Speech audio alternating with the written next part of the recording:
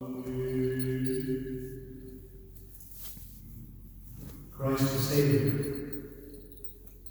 enters Hades tonight to preach the 7 words from the cross. He brings peace, forgiveness, solidarity to those that are in the grave. He enters Hades to resurrect the dead, from Adam all the way to the thief who stole paradise the last moment of his life.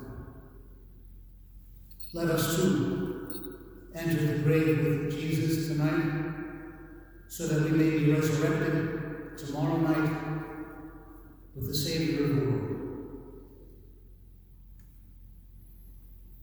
Ο Κύριος Χριστός κατεβαίνει στον Άδη για να κηρύξει των λόγων της συγχωρήσεως, των λόγων της αγάπης, των λόγων της συμφιλίωσης. Καλόν θα είναι και όλοι μας νεαρός και πνευματικός να κατεβούμε κι εμείς στον τάφο του Χριστού για να αναστηθούμε μαζί του σε μια νέα ζωή γεμάτη από ειρήνη και κάθε ουράνιο αγαθό που είναι δωρεά του Θεού. Καλή Ανάσταση σε όλους. May this Easter be filled with joy for all of us who over the last 3 months have been plagued by the coronavirus. We experienced a Holy Week that we never experienced before, and we pray we will never experience in the future.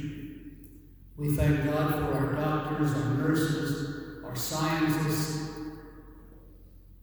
who labor to find a cure for this disease, so that all of humanity, we here in the United States and citizens throughout the world, may return to a normal way of life. We ask this in the name of the risen Lord, and we pray that God ever inspire those beautiful people that embrace those that suffer. And we are at the side of those who have lost their relatives and were not able to bury them, were not able to visit them in the hospital or in the old age home. We embrace those who suffered this Easter weekend with the death of their beloved relatives. And we pray that Christ resurrects them tomorrow night as he raises up everyone that is presently in Hades.